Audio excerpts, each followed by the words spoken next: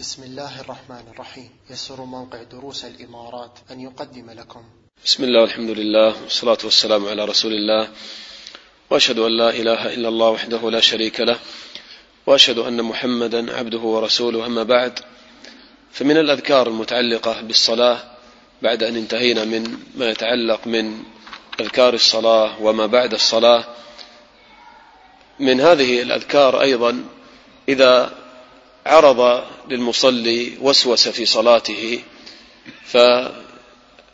فينبغي له أن يستعيذ بالله من الشيطان الرجيم ويتفل عن يساره 3، كما أرشد النبي صلى الله عليه وسلم إلى ذلك، كما ثبت عند مسلم عن أبي العلاء أن عثمان بن أبي العاص رضي الله عنه أتى النبي صلى الله عليه وسلم فقال: يا رسول الله، إن الشيطان قد حال بيني وبين صلاتي وقراءتي يلبسها علي.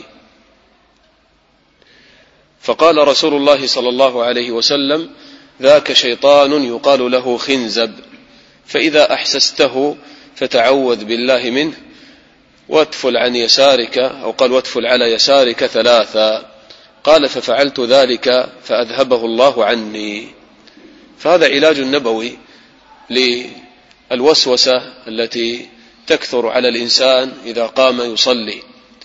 فعثمان بن أبي العاص رضي الله عنه كما ثبت في الحديث أنه جاء إلى النبي صلى الله عليه وسلم وبايع على الإسلام، وجعله النبي صلى الله عليه وسلم أميرا في قومه، ثم رجع وكان إمامهم، كان يؤم بقومه، فكان يشعر بكثرة الوساوس التي تعرض عليه في صلاته، فسافر وشد الرحل من بلده من مكان بعيد، أظن أنه الطائف، إلى المدينة فقط ليسأل النبي صلى الله عليه وسلم هذا السؤال.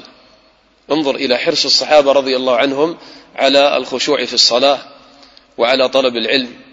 شد الرحل، قطع مئات الكيلومترات حتى يسأل النبي صلى الله عليه وسلم هذا السؤال ويذكر له هذه المشكلة التي تعرض عليه في صلاته.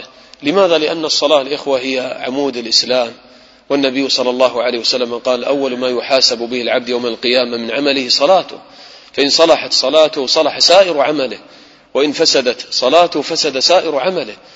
فينبغي على المسلم أن يهتم بالصلاة غاية الاهتمام، أن يحرص عليها وعلى تعلم صفة الصلاة كما صلى النبي صلى الله عليه وسلم، يتعلم أركانها وواجباتها ومستحباتها، ويحرص على الخشوع فيها، ويسأل عن أسباب الخشوع، يتعلم هذا ويجاهد نفسه على هذا. فأنت قيمتك عند الله بحسب حالك في صلاتك، وزنك عند الله وقيمتك عند الله بحسب وقوفك بين يديه، لأن هذه الصلاة أعظم عبادة لله تعالى، فلا بد المسلم أن يهتم بها. ولذلك الشيطان لما علم هذا الأمر اجتهد غاية الاجتهاد في إذهاب الخشوع عن المصلي والتلبيس عليه في صلاته. وتأمل كيف أن هناك شيطان خاص لهذه الوظيفة، متخصص فقط إذا دخلت الصلاة أن يشغلك بغير ما هو في الصلاة.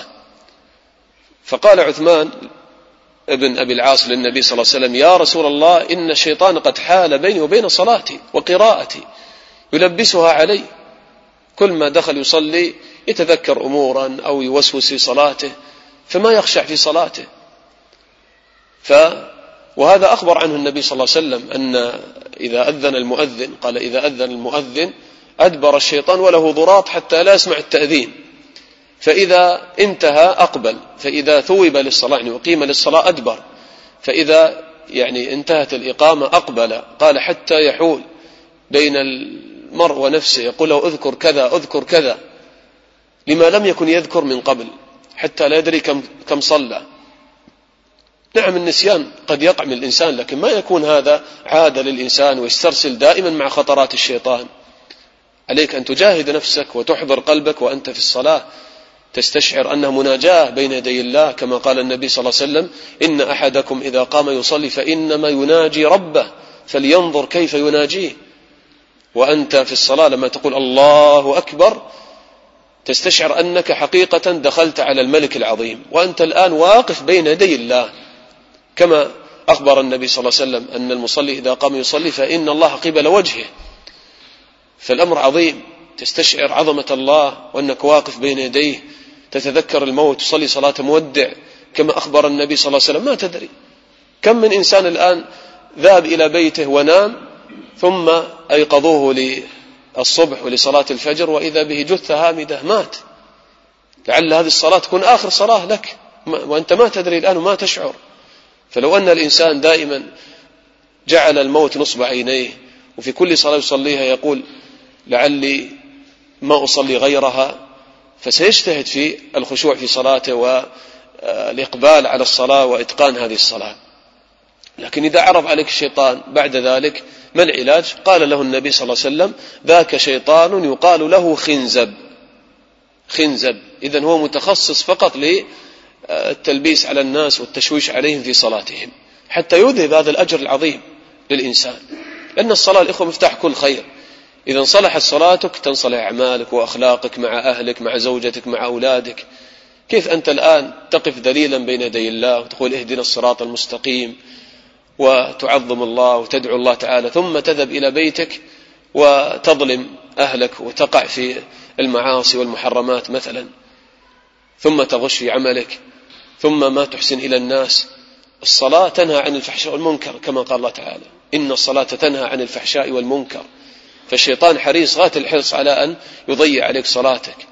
قال ذاك شيطان يقال له خنزب فإذا أحسسته فتعوذ بالله منه، تعوذ بالله منه واتفل على يسارك 3. يعني الآن مثلا شعرت بشيء وسوسة وأخذك الشيطان وذهب معك يمينا ويسارا إلى العمل إلى السوق إلى بيتك إلى كذا، تقول أعوذ بالله من الشيطان الرجيم، ثم هكذا يعني تلتفت بوجهك يعني يسيرا، ما تلتفت بصدرك، لا هذا لا يجوز، أنت تستقبل القبل، لكن الوجه لا بأس أن تلتفت بوجهك يسيرا هكذا عن يسارك وتتفل 3 مرات هكذا، وبإذن الله يذهب عنك هذا يعني الوسواس. قال ففعلت ذلك فأذهبه الله عني، ففعلت ذلك فأذهبه الله عني. فهذا من يعني العلاج للوسوسة ول يعني خواطر الشيطان، كما يعني أخبر النبي صلى الله عليه وسلم يعني أن الشيطان يأتي أحدكم يقول من خلق كذا من خلق كذا حتى يقول من خلق ربك، يوسوس لك في العقيدة في الوضوء في الطهارة في الصلاة. قال فإذا بلغه ذلك فليستعذ بالله ولينته. هذه علاج الوسوسة، أنك تستعيذ بالله من الشيطان الرجيم. كلما ذكرت الله تعالى الشيطان يخنس من شر الوسواس الخناس. الخناس يعني إذا ذكر الله يخنس ويهرب ويتصاغر. فقال فإذا بلغه ذلك فليستعذ بالله ولينته، تقطع حبل الأفكار. يعني الموسوس دائما يقول الشيطان لا أنت ما فعلت ما كبرت ما اغتسلت، هذا الجزء ما وصله الماء، هذا كذا، اقطع هذا الحبل. هذا حبل الأفكار تقطعه بذكر الله، بالإكثار من ذكر الله. لا تجلس هكذا خاليا فارغ البال، بل لازم الذكر. كلما ذكرت الله لا إله إلا الله وحده لا شريك له له الملك وله الحمد وهو على كل شيء قدير، تقولها في اليوم 100 مرة تكون لك حرزا من الشيطان كما أخبر النبي صلى الله عليه وسلم. وهكذا كلما أكثرت من ذكر الله يذهب عنك الشيطان.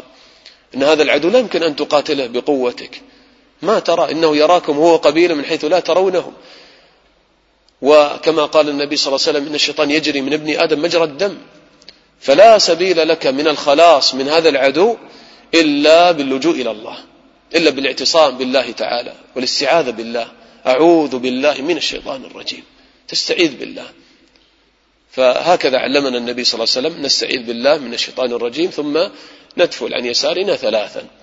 قال ففعلت ذلك فأذهبه الله عني. نسأل الله تعالى أن يعيذنا من شر الشيطان وساوسه وشركه وخطواته. نسأل الله تعالى أن يغفر لنا ويرحمنا.